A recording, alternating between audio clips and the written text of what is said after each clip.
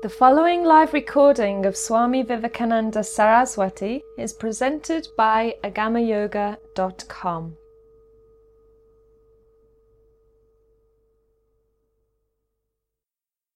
The fifth of the Niyama is in a certain way the most beautiful of them all. It is perhaps the coronation of them all. Has an impossibly long Sanskrit name compared to the others. Ishwara Pranidhana in one word, which has various translations according to the translator, according to the tradition.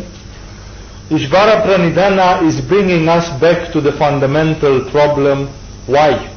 That means we said the yoga science recommends that for living in harmony and peace one shall cultivate non-violence, one shall try to cultivate truthfulness, one should give up stealing and robbery, and so on and so on. All those beautiful things which sound so good, which sound so harmonious, which sound so clean. After all, that one should cultivate cleanliness, that one should cultivate contentment, that one should do tapas. You remember all those things. And Ishwara Pranidhana is coming and telling us one very significant factor. It matters also why you do things. Because just to do things with the wrong motivation will perhaps not solve the things. That means tapas, but tapas can be done also in demonic ways. I told you that even the black magicians can do tapas, and their tapas will serve them the purpose of reaching some of their goals.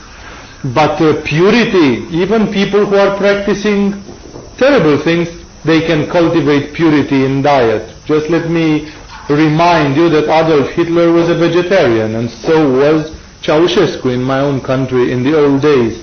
Vegetarianism wouldn't automatically make someone holy, right? Although it is a pure thing. We cannot deny that vegetarian diet is the pure choice.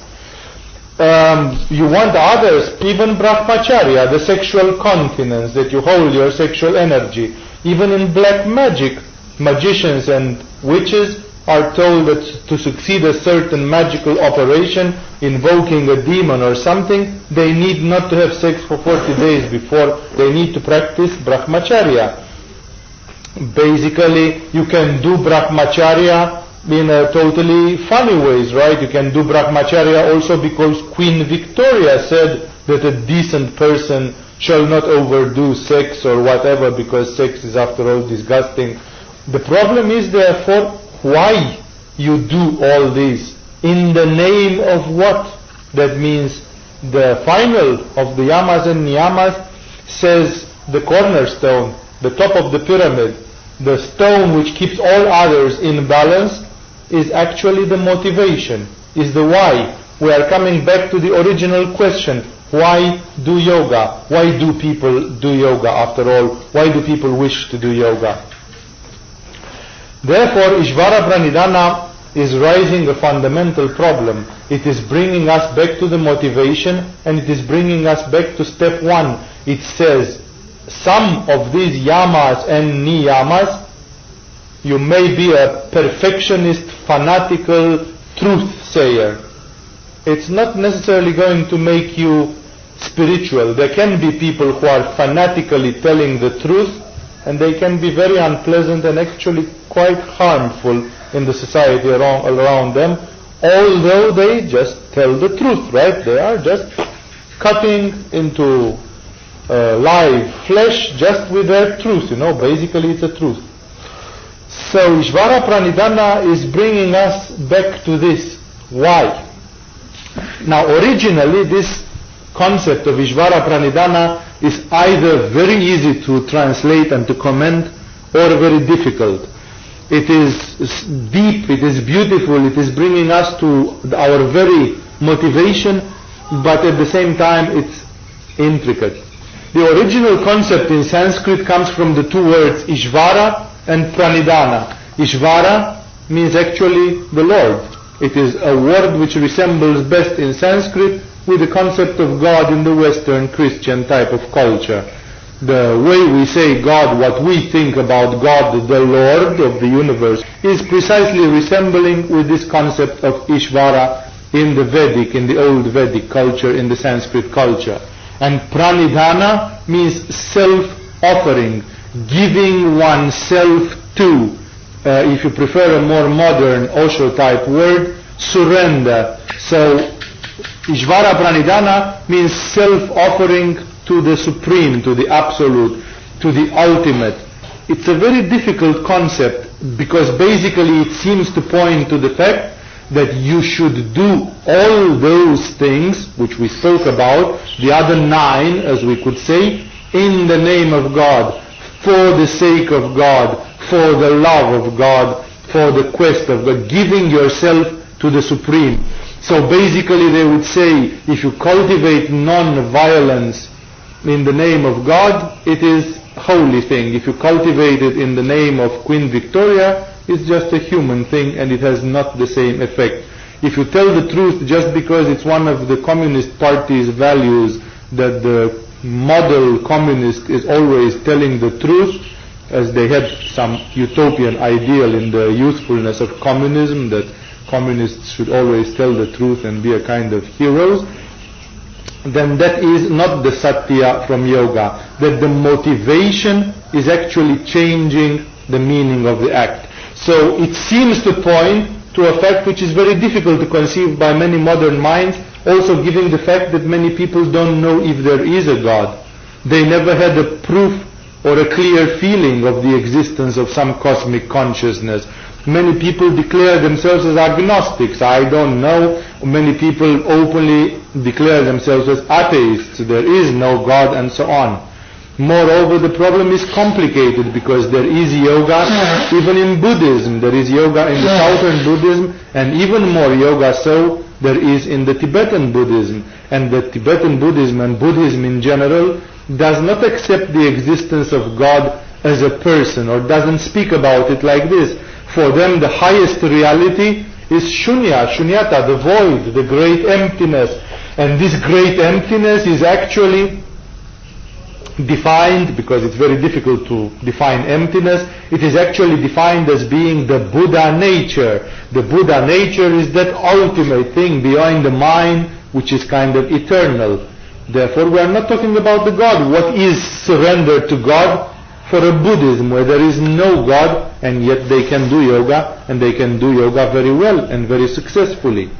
Therefore, obviously here we have a problem of words. This concept was created by Patanjali, because Patanjali put it on paper 2,500 years ago in the old Brahmanic Vedic culture, which was a religious, theistic kind of culture. So normal people, with small exceptions, they believed in a God, in a cosmic consciousness. So for them it was very simple. To make the long story short, we can say yoga says that the last of the niyamas, which makes all the other work, is actually the fact that you should do it for the sake of God. You should do brahmacharya, you should do tapas, you should stay clean, and you should be non-violent, but in the name of the Supreme, in the name of this quest for reaching the infinite, for reaching the absolute. Still it sounds puzzling. It sounds beautiful as an idea, but it still sounds very puzzling what to do if your concepts are not like that. That is why it is our task to clarify this for the 21st century, to bring it in the language of psychology and to see what did the yogis mean by it, because this means that you as a person need to have a certain mood, a certain inner state, a certain motivation for this. Which is that inner state which a Buddhist can have, and people from different religions for whom the idea of God is different. Christian may see God as an old man floating on the clouds of heaven, and Orthodox Hindu from South India can see God as the dancing Shiva, young and dynamic, the ever young God, the playful, the God that dances. Quite different images after all. So basically what is important in yoga is not the issue if there is a God or not, because that is up to you to discover. That is not something which the yogis want to tell you in advance. If there is something which is defying space and time, which is above space and time, and which is of the nature of the infinite, eternity, cosmic consciousness, that of course is for you to find out, because if I'm telling you that there is a cosmic consciousness and that I saw it 3 months ago or I felt it, it's a fairy tale for you. You can say this guy is nuts, he didn't take his pills last morning, and therefore he needs help. But basically the yogis say you can find out by yourself. That's your story. You can find out, some people look upon the infinite and they say the basic law of this universe is life. We are praising life. Life is something infinite, miraculous. We don't even know scientifically what life is, how it appeared. So we praise the great cosmic life, the life of this universe. Some people would say it's an excellent definition. This life of the universe may be called God. Some people would call this universal force, which has a kind of intelligence, which is rising the trees and the bodies and everything, it would call it the supreme consciousness. Some people will go into the philosophical things and say the highest thing, I would call it the absolute. It's an abstract concept, exactly as the Vedantins of India, they call it Brahman. Brahman means the absolute. It means something which is not relative. It's not two of it. It's not opposed to anything. It is not plus or minus. It is not subjected to duality. It is beyond time. It has no past, no present, no future. It's beyond space and time. This is a philosophical concept which may come from Plato and Plotin and the old Greek philosophers and go all the way to Hegel and Kant to define an absolute, something which is beyond matter and energy. But we are not interested in this really now. That means what is your concept of the absolute, of the highest? For some people this concept is God, for some people is just a supreme energy, a kind of unified field of energy like in physics.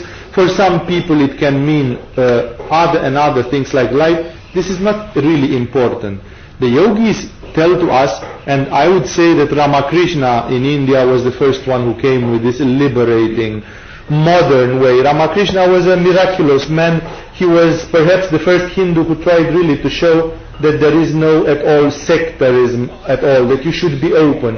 For example, Ramakrishna reached the highest states of mind through yoga, and after he reached these highest states of consciousness, the nirvana as we'd call it, he tried to explore it on other paths. So somebody came and he says, yeah, it's right, you knew this, but whatever you explored there in your yoga cannot compare with the salvation which we Muslims experience. We have the grace of Allah, and this is really a big thing. It's not.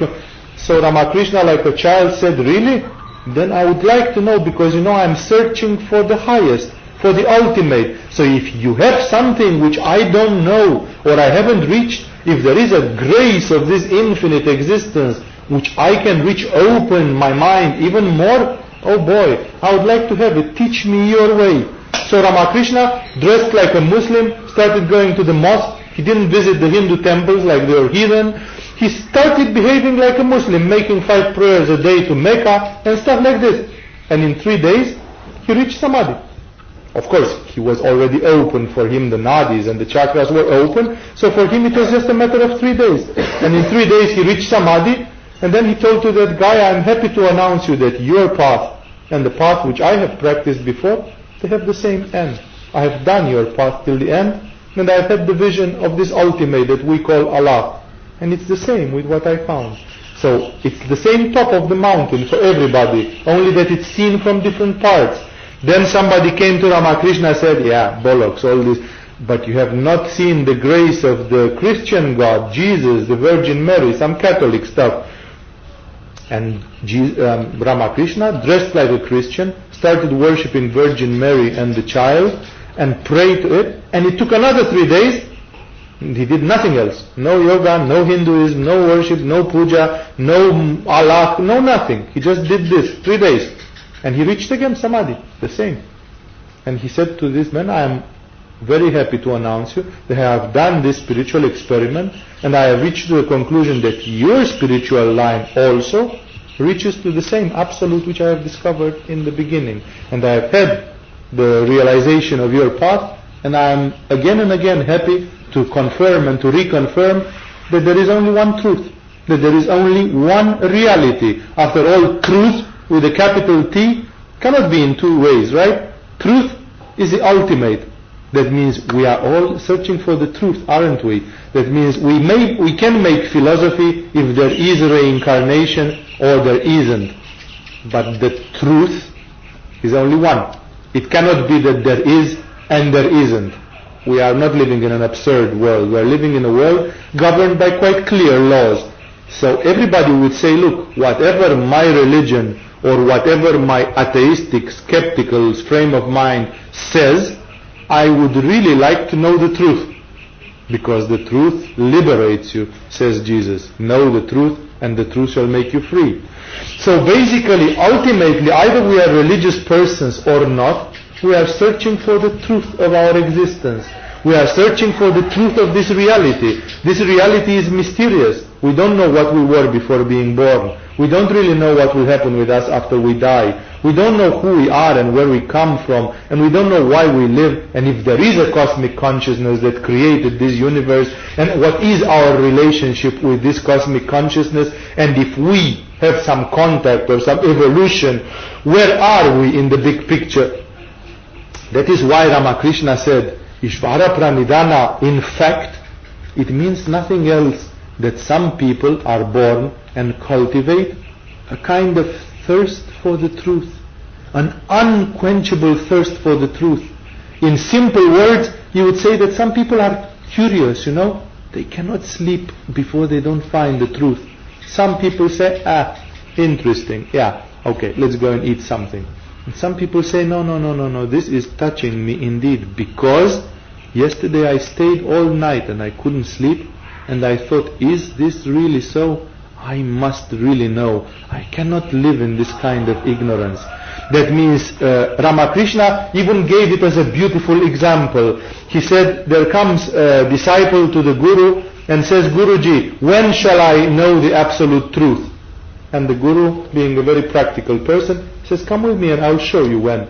So he takes him in the boat, they sail on the river or lake, whatever it was there, and then the Guru, and the pupil obeys always because he is eager to get the teaching, the Guru says, jump a little bit in the water to get this teaching. So the pupil jumps in the water, and when he is in the water, the Guru catches him by the hair, pushes him down and holds him really long time under the water until the guy is about to drown. So when he is about to drown, the Guru pulls him up, the guy spits, vomits, whatever, coughs. When he recovers, the Guru tells him, now tell me your first impression. What did you feel when you're down there in the water? And the pupil says, I felt an irrepressible urge to breathe, because I felt that if I don't breathe, I'm going to die. And the Guru tells him, in the moment when you are going to feel the same irrepressible urge to know the truth, you will see it. You will reach enlightenment. It's as simple as this. That means you, first of all, you must want. Doesn't Jesus says, knock and the door shall be open, ask and it shall be given to you? And isn't it very clear that if you ask, it is given, but first you must ask? That means if you are not curious, how should the answer come to you? That means what? It means that some people have this urge. Maybe it's a curse, maybe it's a blessing, but a number of people on this planet, they are born with this kind of curiosity. I really have to know. Some people say, I can sleep very easy. No, don't worry, don't bother me with this. And some people say, well, maybe it's not significant to you, but to me, it is very significant. I have to know. Ramakrishna was not a fake prophet when he said this. This is how he was. Since childhood, he was considered to be a mad child. He had an enormous curiosity to find out what the nature of reality is. He worshipped, he did everything. For example, at some point in his childhood, he discovered that the only thing which was available to him was to practice the worship of the goddess of time, the symbol of time, goddess Kali, the black goddess of India, which is actually a symbol of time. So Ramakrishna did it in his own Indian way, with worship, with ritual, with things there, almost like a religious phenomenon with some meditations. And he did it for 12 years. That was specified there. And everybody thought, this young boy is nuts, he doesn't want to get himself a wife, doesn't want to make children. He stays there and sings all day long, and it's a bit nutty, it's not really And even his family thought he was crazy. His mother at some time says, take him to the brothel in Calcutta and give him some girl, because maybe if he ejaculates he cools down a little bit, has too much sperm in his balls, and so on. I mean, really, the family thought the boy was nuts. And he didn't seem to have any system in what he was doing. He was improvising and doing, and many people got almost outraged that this boy was too courageous, doing too much, improvising in the religious ritual and so on. But you know what? Ramakrishna actually was very calculated in things, in a way, because in the day when he fulfilled 12 years to the day, he went to the temple which still exists in Dakshineshwar, north of Calcutta, in the northern suburbs of Calcutta today, and he went in front of the statue of Kali, which he was worshipping, and he spoke to the goddess as if she was alive. He never had any, for her, she was just an object of love, of devotion, like for every religious person. He stayed down in front of the statue and he said, Mother, today there is 12 years since I have been worshipping you. Ever since my childhood, I have done everything I could to find out the truth about existence, who I am, and what the meaning of all this thing is. This is the only path which I found, so I did it. And you and I know perfectly well both that I did it well, that I did more than was required from me, that I didn't shirk. I didn't play truant in any way. So today, it's 12 years, to the day. If today I'm not reaching the enlightenment, I'm going to commit suicide, because I refuse to live a life in which I don't know why I live. I'm not an animal.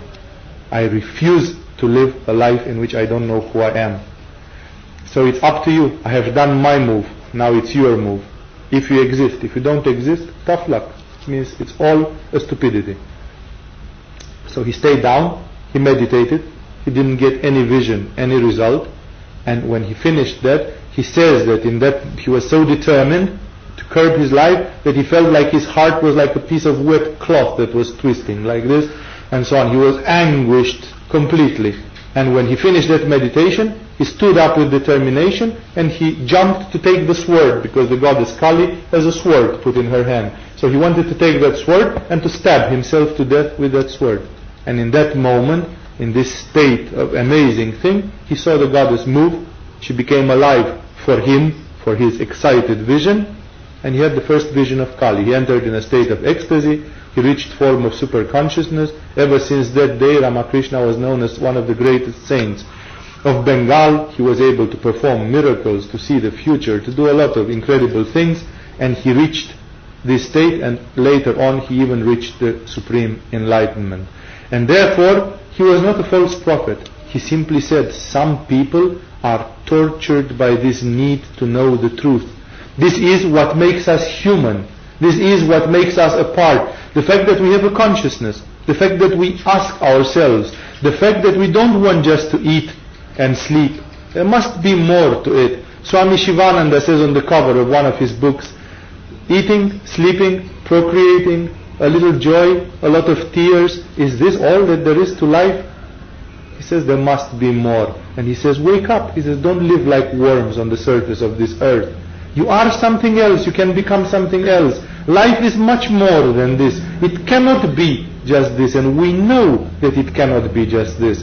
That is why Ramakrishna says Ishwara Pranidhana is that feature where a human being has in him this wish to understand the truth, to know the truth indeed, and considers that one cannot stay, one must make some efforts.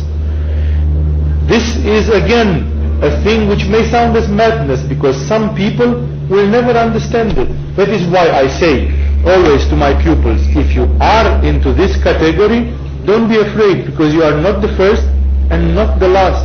Look at the spiritual history of this planet. People like Buddha ran away from home, from their wife and children, to reach nirvana, to reach the truth. Nobody could tell them that there is a nirvana. Nobody could show them in advance that it exists. They didn't have any proof. They wouldn't have any guarantee. It was like jumping in the emptiness, jumping without a safety net. They didn't know what will happen. And yet they did. The history of this planet is full of men and women who who took this brave step to throw themselves into this adventure, to go into it, and everybody said, you are crazy, why did you do this? Even Rumi, the great Arab poet, he says at some point, today I have found you, and those who mocked and scorned me yesterday, today they are sorry that they didn't look the same way I looked. Because until yesterday, everybody said Rumi is stupid. They look at it. Instead of making a business and making some money, he is sitting and doing meditation. And he said, today, they are sorry that they didn't look the way I have looked, because today I have found. That means there is a spirit of spiritual adventure in some people. And I say how many of them there are. I wouldn't really know to tell you. Perhaps 1% of the people of this planet, they are born with this strange characteristic, that they are searching for something which other people consider unnecessary or stupid. It's not a disease. It's not a madness. Buddha had it, Ramakrishna had it, Shivananda had it. When Shivananda was 35 years old, his wife died. He was a doctor in Malaysia, just somewhere here, nearby. And Swami Shivananda, when his wife died, then he realized that he doesn't know anything. There was his death, there was his wife dead, his love, he had 2 children, didn't know anything. And Shivananda did the unthinkable. He would be considered a bit irresponsible today. He left his children and all his wealth to his brother. He said, take my children and grow them, I'm gone.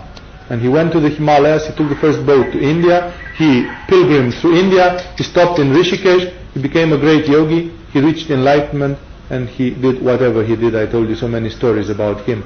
That means he was simply possessed by this urge that he must find whatever the price, whatever other people say, let everybody say that I'm crazy. Actually, it is very important if I understand or not. He was not alone. The list can continue. Look at the people in Christianity, the fathers of desert and so on, people who ran in caves and in deserts and mountains and so on, to be alone with the nature, to be alone with the infinite. Who could guarantee to them that they would succeed? Nobody. You can say, oh, these people are crazy, to run alone in the desert. Who will give you food? Who will give you water? Where will you live? What will you do? It's really a crazy thing, right? For those who don't understand it, it's like a disease. And Ramakrishna says, yes, indeed, Ramakrishna, when he first met a guru, he had a woman guru in the beginning. His first guru was a tantric woman who taught him the tantric techniques. And the first thing which Ramakrishna, he was so clean, he was so pure, so candid. He went straight to this woman and said, Mother. He addressed her as Mother, and he said, Mother, please tell me if I'm crazy. My family tells that I'm crazy. Most people believe that I'm a bit nuts. And sometimes I must admit even I start believing that I'm a bit crazy, because I'm looking for things which other people don't seem to be interested. Whatever interests other people seems to turn me off, and I'm interested in some things which for them are very, very immaterial. So he says, tell me if I'm crazy, if this is a form of mental illness. And this woman, she was a bit elderly, very experienced woman, she started laughing and she said, my son, blessed is the man upon whom falls such a madness. He said, you don't look around yourself. She said, the whole world is crazy. Only that they are crazy for other reasons.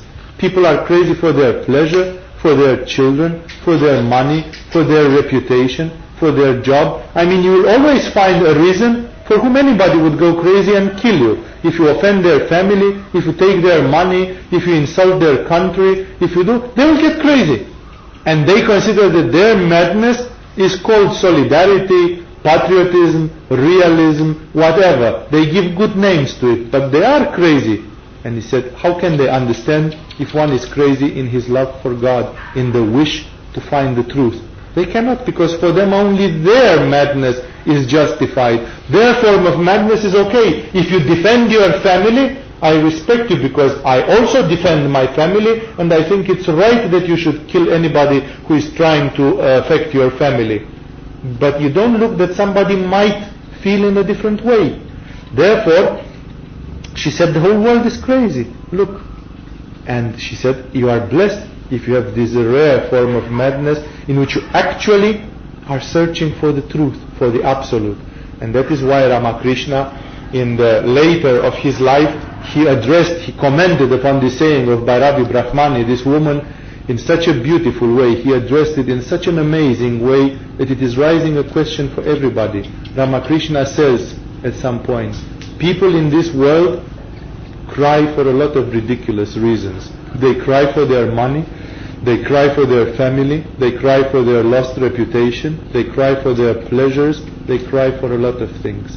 But how many, says Ramakrishna, how many of you have ever cried because you don't know God, because you don't know who you are? Because that's a real tragedy. That somebody stole $4,000 from your pocket, or that you have been sacked in your job, or that your girlfriend left you, that is a reason to be sad. But the reason that you are alive and you don't know who you are and who sent you here and what are you meant to be, that's a real tragedy, because all your life is lost on that. So he says, if you cry for $1,000, you should bang your head against the walls for the other one, because the other one is really much more severe, much more grave. But people don't see it, right? People don't seem to see the priority, to understand that there is something serious in this life, that you can actually consider life very seriously.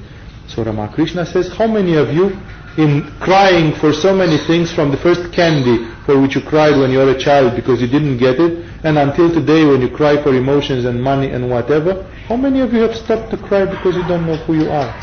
That's a reason to cry. Therefore, you see, this attitude that there is a yearning for the truth, for some people is amazing. I mean, some people in this history, when you look at spiritual history, see that some people would not go from this. They will consider it's the rock, it is the priority, it's the number one thing of life. If you don't know this, how can you think about other things and keep this ignoring? Let's give you another example to see that it's always there. Sadhu Sundar Singh, very few people know that India gave to the world even a Christian saint.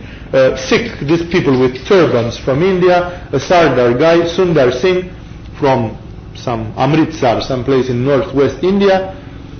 His mother was convert to one of these Christian sects, some Protestant, whatever, Baptist, Evangelist type of sect. Preachers, missionaries who try to convert everybody to Christianity, including in India. And his father was a stout Sardar, a stout Sikh from the Sikh religion. And these people are really tough. They have a big Manipura. Even today, they are the backbone of the Indian army, of the Indian police, of the Indian Air Force. They deal with mechanics, with motorcycles. They are very Manipuristic. Everything with techniques, and Manipura is mostly the Sikhs in India who are the best. So they are a very strong community, very warlike. So there was split in the family. The father was a fanatic Sikh, a devoted Sikh. The mother was a devout Christian. Sadhu Sundar Singh was split between the devotion to his father and the traditions of India, and the devotion to his mother, which every Indian boy loves so dearly by tradition. When he was 16, his mother died, and he got in such a fit of rage that he never got to talk to her, that there was this split in the family. He was so frustrated that he took all the objects of his mother and threw them in fire. And lastly, he even threw her Bible, which he knew she loved the Bible so much, she respected it as a holy book. And the Sikhs have a very big respect for books. They also have their own holy books, which they praise as gurus. And when he did this, he suddenly had a vision. He had a vision of Jesus or something, and he got shocked because he realized that actually he doesn't know. He is acting in an organic way. He doesn't know if his father is right, if his mother was right, if both are right, or if none of them is right. He is actually bound to believe what other people believe, but he does not know. He himself, through his own experience. It's like when you taste oranges and you say, oranges, they are good, I like oranges, it's for me. Or you don't. But he didn't taste the orange, so to say. He didn't know. And therefore he entered into a deep spiritual crisis, and he was young and very fiery person and so on. So in desperation he remembered the thing that in the Sikh books it was written that whoever in this world will ask an answer from the cosmic consciousness for 72 hours non-stop without eating or sleeping, that is 3 days non-stop, will get a guidance, an answer, some sign.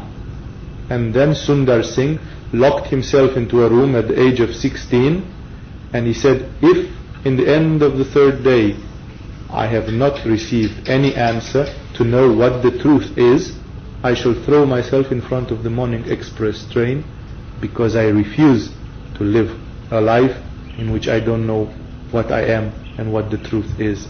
I refuse to live like an animal.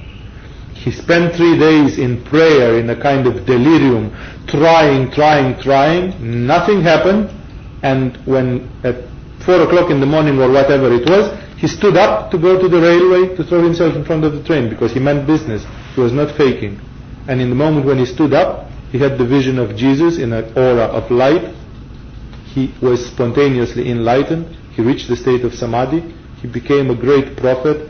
He healed lepers by the mere touch of the hand. He preached Christianity even in Tibet, between the Tibetan lamas. He visited European countries, and he said he is the author of an incredible saying. They paid him the travel to, in the 1920 or 30, he went to the European countries, which were supposed to be the cradle of Christianity, and he visited the Christian countries, and when he came back, he said a very big word. He said, I visited the Christian countries and found no Christians, which expressed indeed his real feeling that everything was hypocrisy, that there was no real thing, it was just social things. He made even prophecies. He is one of the Indian prophets who made incredible prophecies about the future of the world, and many of them have been fulfilled to the number by now. And I'm telling you this because you see, Sundar Singh also, he meant business. He was afflicted with this thing. I mean, he could not live. He would even give his life in the search of this. He simply needed to know that is the most precious thing. That is why the yogis say, don't be worried. You know, it's the case of people coming to yoga. They come to yoga and they don't know why, but it tickles them in this funny way, you know, and they feel like, I'm sliding slowly into something which is very dangerous. In Rishikesh, I had tens of people who came to yoga for 1 day, and then they stayed for years in yoga, and they are still there. And they told me always things like this, you know, we both love you and fear you and hate you at the same time, because you are spoiling our lives. We came here just to make a little bit of hanky-panky, and now we know we cannot go home and do the same thing as we did before. Our life will change. We had all kind of crazy plans, and now we'll have to change them. So you are destroying our life, building it again in some other way, but definitely ruining a lot of our illusions and hopes and so on. And people are a bit like afraid, you know, whoa, you know, it's what's happening to me. Yoga is telling you, don't be afraid. It is simply this factor. It is called, we call it in yoga, the translation which we found best for this Ishwara Pranidhana is aspiration. That some people have aspiration. They are born with spiritual aspiration. They don't know why, but as soon as they hear this thing, click. They click on. For them it rings a bell immediately. And they know it's true, and they know it's what they want to do. And everybody says, oh, you are crazy, how could you? You are entering into a sect or a cult or something. And then they say, you don't really know what you are talking about. It's simply like we are two different worlds apart of this.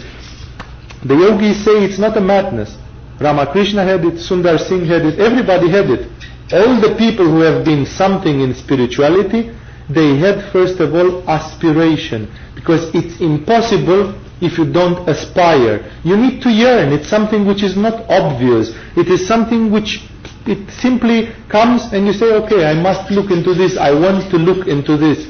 That is why the yogis would tell you, don't be afraid. Because aspiration is not abnormal. It's just irrational.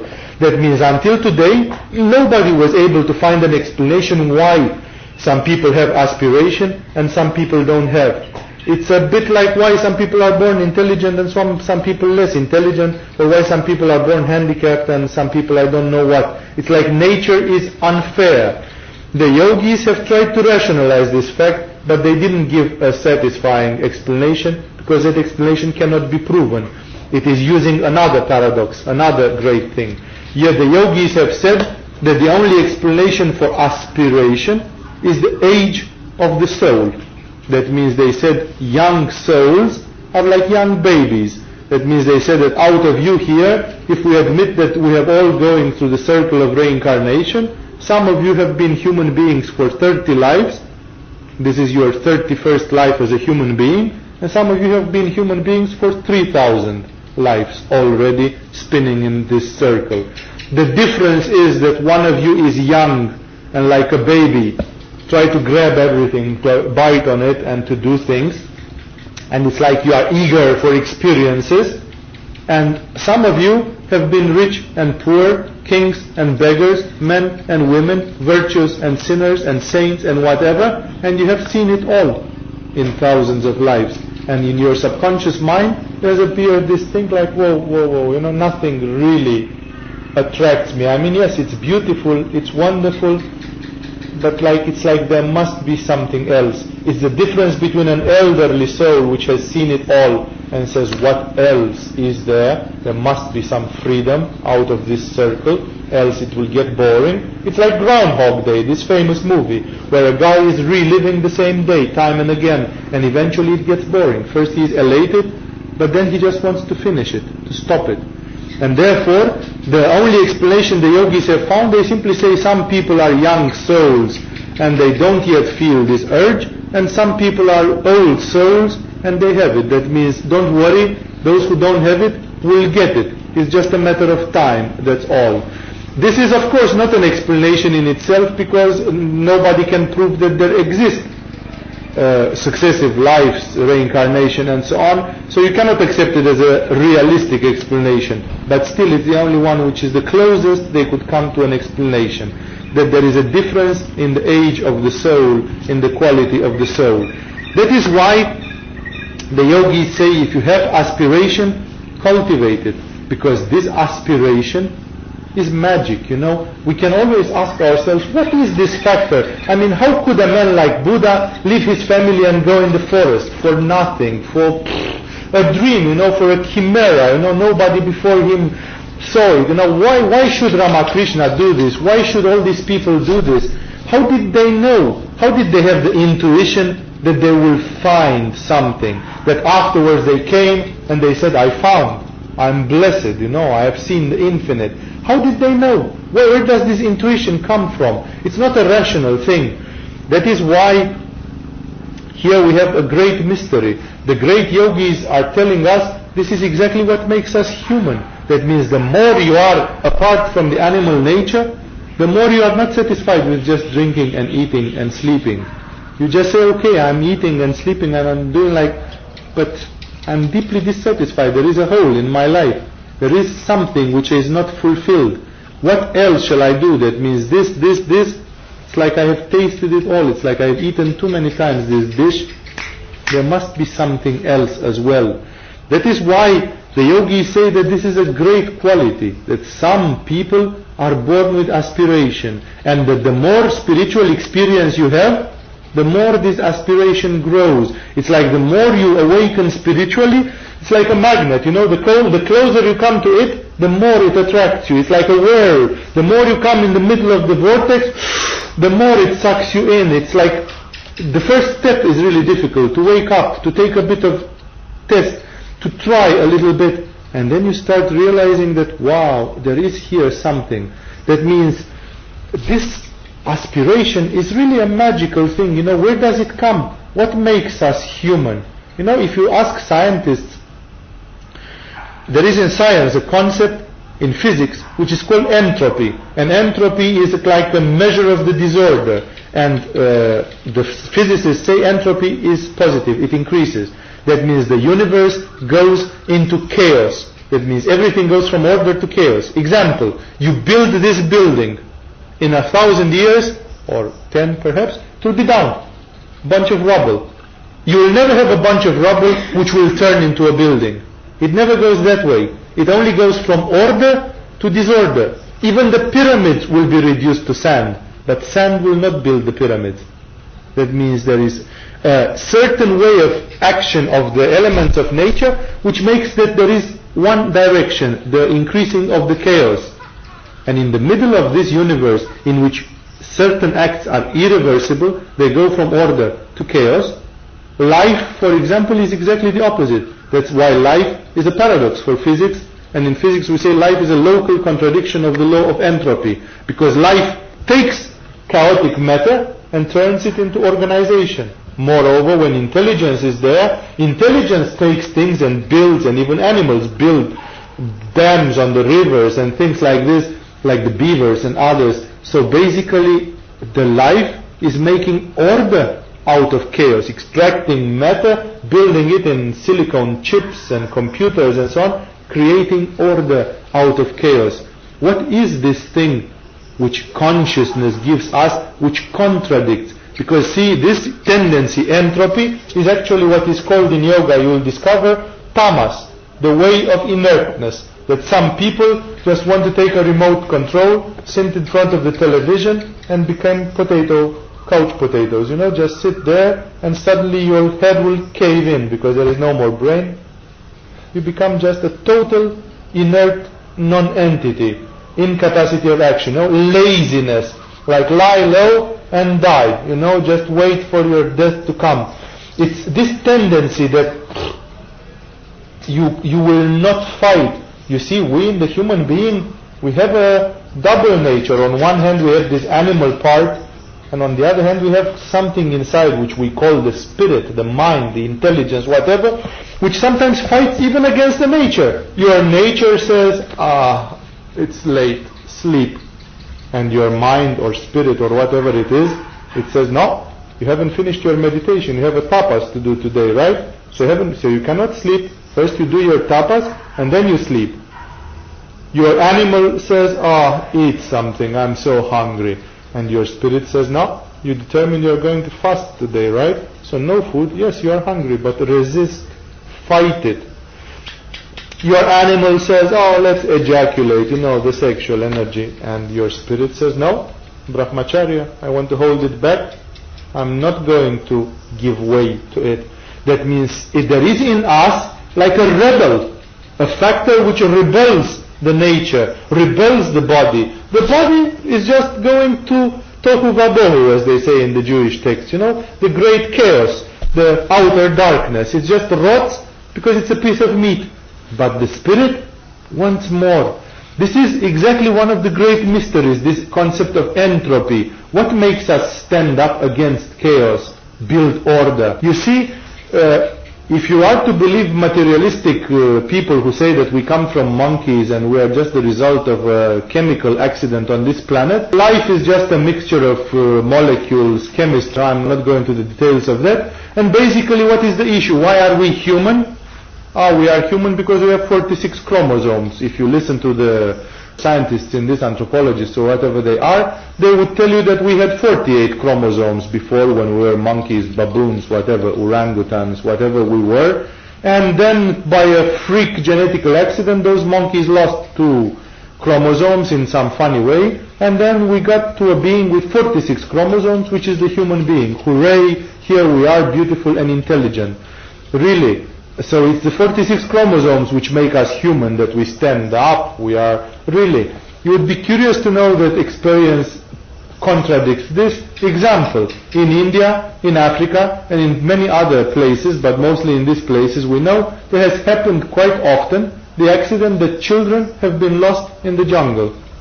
And children lost in the jungle, perhaps 90% of them died or were eaten by some wild animals. But a few of them survived. And you would be surprised to know that some of these wild children were found out by men later. For example, in India they found out a girl and the boy in totally different circumstances, who one of them was grown, the boy was grown by the wolves. There was a mother wolf who gave him milk, exactly like in the Book of the Jungle, like in the Mowgli story. But you know what? That boy didn't become a Mowgli. It became a wolf. His spine was crippled beyond redemption. He could not stand on 2 legs. His hands were turned into claws at the age of 5 years or 6 years old. He had fur grown on the back of the hands. He basically was a wolf. Even his jaw was developed more. They could never make him speak. They could never make him eat like human beings with a full hand or with some instrument. He could never stand up. He could never understand any way of communication. This much for the 46 chromosomes. Throw the king of the nature with 46 chromosomes between the wolves and it becomes a wolf. And it has happened with all the wild kids. None of them became Tarzan, the lord of the apes. This is a utopia. None of them became Mowgli. They became animals. So it's not the chromosomes which make us human. It is all that boring stuff which says sit up straight, pick up your feet, don't beat your sister, write only with the right hand, all the nagging discipline and social rules, because without them, if you put a human being between the animals, it will not discover the alphabet, and it will not even discover how to speak. That is the very interesting thing. Therefore, this factor by which we become human beings is not contained in the body and in the genes. It is something which comes from the others and which we inherit from generation to generation. Ethics, morality, rules of the society like the laws of Manu and spirituality, all kind of things are there, and if we study history we're actually going to see that all this came from some wise primordial people. All these things like the laws of Manu, they came from enlightened, like the code of laws of Hammurabi, and they came from some great spiritual beings. This is what makes us human, not the chromosomes. That is why the yogis say, yes, there is in the human being a rebel, something which is not of this world, this spirit. And while your body is a piece of flesh, and by the laws of physics it goes down, entropy, it just wants to lie down and lie, become apple pie, become lazy and rot. There is in you a kind of dynamo, an electric thing, which is opposing to this, and who says, no, I cannot stay, I don't want to die, I want... What is this thing which is non-entropic? Because this is obviously not a material factor. You cannot identify it materially. That is why the great yogis, they tell to us, this is what makes us human. If you don't have this wish to understand truth, to understand reality, to understand who you are and in what kind of world you live, you are hardly a human being, because eating and procreating the animals can do. You just watch on National Geographic the way a lioness is licking her cub. Oh, beautiful maternity, right? What is this? This is just a praising of the animal instincts. Animals can do that also. We are not better than that if we do only that. There is something which only we humans do. Like we do philosophy. We yearn for the infinite. We dream. We are poets. We use our intelligence. We are creators. That is where this factor is. That is why Ramakrishna was so compassionate. He was such a loving person that one day when he saw two people fighting on the street, there was a man beating a coolie in India, and when he saw that guy whipping the coolie, he started screaming because he could feel the pain on his own back. And when they brought him home and took off his shirt, he was red on the back. He had red marks on the back, although he was not touched physically. So compassionate he was that he could feel the pain of another person and take it on his body. This Ramakrishna, so compassionate, so universal, so loving, has said a hard word. He said, it is born in vain he who, after having been born as a free human being without defect or flaw, does not search for his spiritual realization. He said, you are wasting your life. If you are born as a human being and don't search at least a little bit for the meanings, to ask at least from time to time, who am I? Why am I here? What is the meaning? Why am I? Why do I feel I and I don't feel you? What makes the difference? What is the mystery of this? If you don't ask you are born in vain. Very hard statement. It's like your life is worth nothing. And listen to the Tibetan yogis, what they have to say. Tibetan yoga says, one life spent in search of the truth is more valuable than 10,000 lives spent in a cosmic aeon doing nothing. That means the other 10,000 lives just wasted time. One life spent in the search of the truth is more valuable than a whole cosmic aeon of lives in which you just make kids and drank papaya juice or whatever. It's nothing. The spiritual thing is what makes us human after all. That's why the yogis say, don't be afraid. Ishwara Pranidhana is the voice of your soul. It's finally that you have reached to a level where there is something in you which is asking for its right. Because in us, there is this little rebel, there is this something, and we try to choke it. When we are young, we have enthusiasm, we have energy, and we say, oh yes, I want a big adventure. And then after 20 years you meet with someone and you are just a settled down bourgeois yuppie, and people ask you, what have you done? I remember you were very keen, meditation, yoga, doing... yes, I was young, at that time, but now I grew up, and this is like you admit death. It's like you admit defeat. The yogis say you have to keep this voice, because this is the voice of the soul. This is the Atman, what the yogis call Atman, the real self inside. which stops. That is why the yogis would say, blessed is the one who has aspiration. This is what makes the whole difference. Think, people with aspiration, these people with this genius, with this creativity, who are able to spend years painting, who didn't do what the other people do, creators, people who searched like 30 years, the Curie husband, searching for radium and so on in laboratory, people who really believed in an idea, who really could give up some of this comfort searching for an idea. So basically the yogis are telling us this is coming from the soul. This is the real voice of the soul. If you choke it, it's like you betray yourself. There are people, I have met people who say, oh, I had this, now I feel I don't have it. And then it's like you feel, a claw on your heart, like your heart is hardening, it's like you gave up the battle too early. It was Gurdjieff who said at some point that some people are biologically alive, but they are more like zombies. They are actually spiritually dead because they stopped searching, they stopped seeking. That is why the yogis favor very much this. One yoga guru was asked, what is the spiritual quality that you value most in your pupils? What would you like that your pupils should have more? And he unhesitatingly answered, the pupils that I would ideally like most should have aspiration. Aspiration. If you have aspiration, it means you are searching, you are a seeker, you want to find the truth. That is ultimately the truth of it. So the yogis say when you have aspiration, all yoga becomes yours. Everything which you make out of aspiration is well done. If you do non-violence, or if you cultivate truthfulness, or brahmacharya, or out of aspiration, just because you want to know the truth, you want to understand more, that is beautiful. That is the right motivation for doing things in this life. That is why the yogis praise so much this, and they say don't deny it, don't try to choke it. There were yogis who said, if you have this voice, and then you say, no, but I have a family, I have obligations, I can't do this, shut up you stupid, I'm a bit crazy. No, it's like you betray yourself. And some yogis said, we have seen cases of people who did this, and after 10 years they died of cancer. It's simply like your soul gets upset and says, you don't want to give me what I want? I will show you who is the master of this house. I will not play ball. I'm going. Then let's see. What will you do? Can you live without me? No. So you have to give me. The priority is the soul, is your own spirit. Therefore you cannot betray your spirit. To live without it is to live like a prostitution. To use your life for something else. That's why the yogis say trust in this voice of the heart.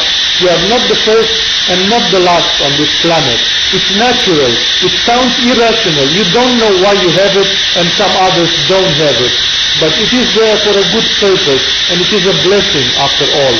To show you how beautiful it is, let us quote from Patanjali, the last quote of Patanjali. Patanjali says, through the perfect practice of Ishwara Pranidhana, samadhi results. He said it all. He said the only thing which you need to reach samadhi is this one, aspiration. If you frantically wish to reach it, you will reach it. It will come in meditation and you will reach it. That is the key of everything. That is why the yogis say don't be afraid of the voice of your heart. It may sound odd for you. It may look weird for others why you do what you do. Don't listen. You are not them and they are not you. You shouldn't live your mind after the minds of other people. It's something which is not new on this planet. Read spiritual literature. It's the voice of the heart. It's the voice of the self. And the yogis would say it is this factor which is making us rebels in this universe, which is making us human. It is the same concept, is the same as Osho, Rajneesh. He said that his pupils should be a mixture between Buddha and Zorba the Greek. I don't know if you saw the movie Zorba the Greek, but Zorba was a kind of rebel, an original person. So he said, I want to create a person which is Zorba the Buddha. this is exactly what it is, the rebel. He even has this concept that one should be a rebel against all these stupid rules and things, and listen to the voice of your heart. That's what the yogis have said, and this is codified under the beautiful name of Ishwara Pranidhana. I could speak much more because all the yoga and all the spirituality of this world is about this. This is the motivation. And when people have this, they are ready to do whatever. Some people have tons of it, and they will do anything. Some people have a flickering little flame, and they don't know if to trust in it or not. Cultivate it through yoga. Don't let it die. Listen to it, because after all it is your life and you don't want to live other people's lives. You will see that the more you practice, the more you become pure, this thing awakens in you and you understand more, you see more, and therefore the yogis say it's a priceless treasure you are having in you, this aspiration for the truth. Either you are a religious person and you look upon this like surrender to God, go to the ultimate of God, or you are a non-theistic person and you just conceive of an infinite, of an absolute, of something eternal, which is not necessarily a person, but which represents a supreme reality, like the top of the pyramid of this universe. It doesn't really matter. What matters is that in you, it feels like this beautiful search for the truth. In Indian Tantra, in North Indian Tantra, in Kashmirian Tantra, they describe this feeling very beautifully. They describe it as the feeling of mystery. That means they say that sometimes people are thrilled by mystery. You know, some people say, yeah, right, yeah, interesting. And some people, when something is mysterious, wow, you know, I can almost cry, I get goose pimples. I hear about something like, I don't know what, you know, there are so many things, forbidden science, maybe this earth is hollow and there is a civilization on the inside, there is other forms of intelligence, there are other parallel universes, can we communicate with angels or not? Do there exist such other levels of consciousness? Can human beings get out of the body, move in the astral world? Is there the possibility to see the past, the future, whatever? There are so many mysteries we hear about, and some people are thrilled, they are immediately electrified. They feel there is, and some people say, yeah, right, yeah, yeah, interesting, yeah, sure. And it doesn't touch them. This feeling of mystery, that everything is mysterious, that always there is a new mystery, that actually we live into the unknown, is so beautiful. This is actually the feeling of aspiration. That is why in Kashmirian Tantra, in North Indian Tantra, they even have this kind of thing. Meditate on everything as being a mystery. They say, wait for this hour when it's twilight and the sun sets, sit down, look at the nature, and start realizing that the whole nature is so mysterious, that the universe is mysterious.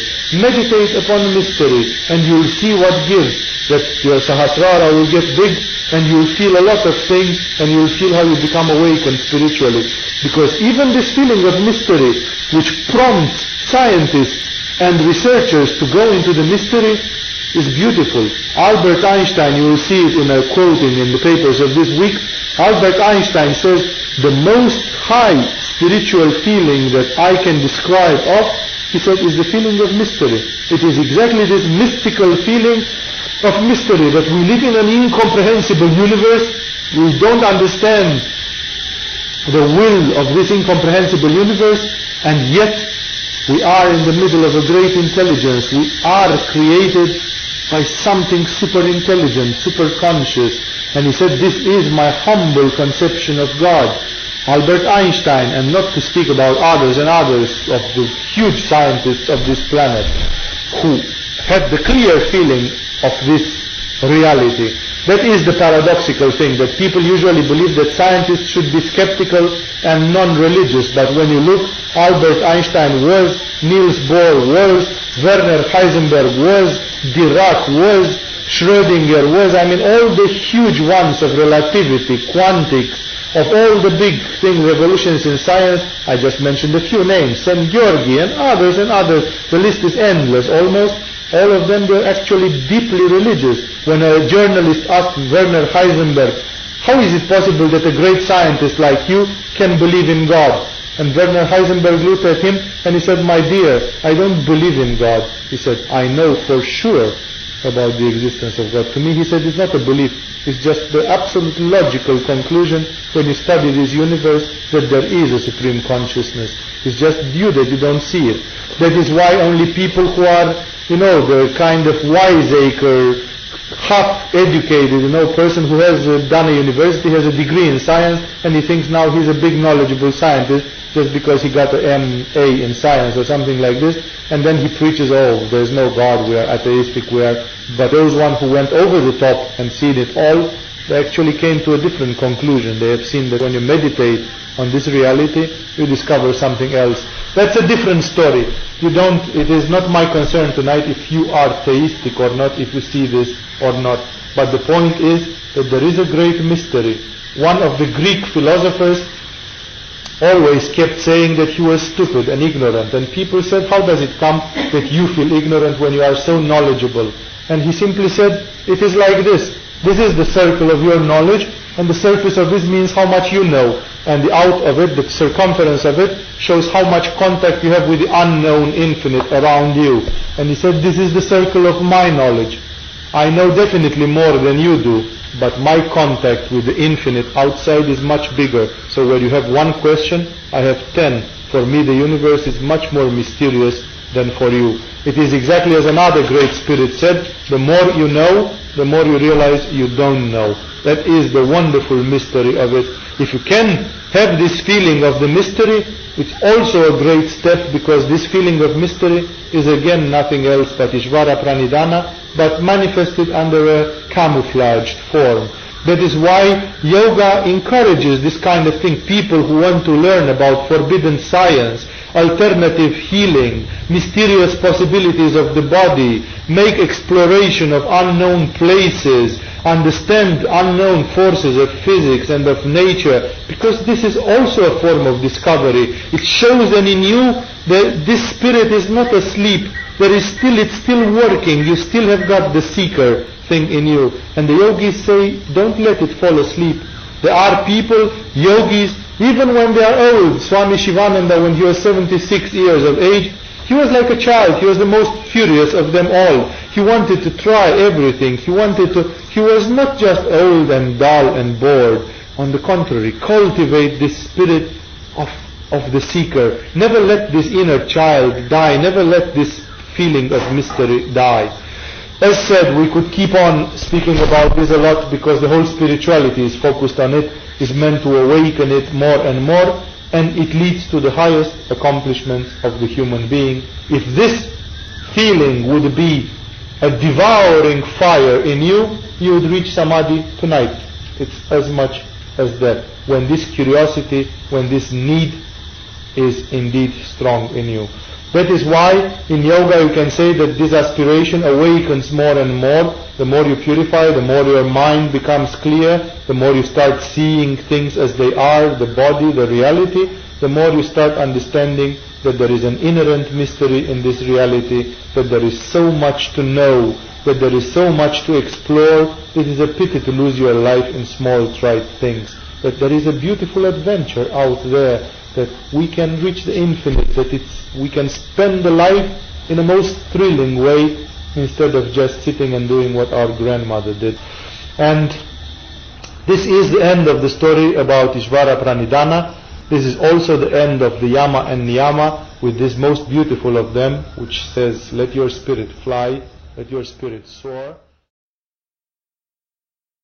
This was a live recording of Swami Vivekananda Saraswati.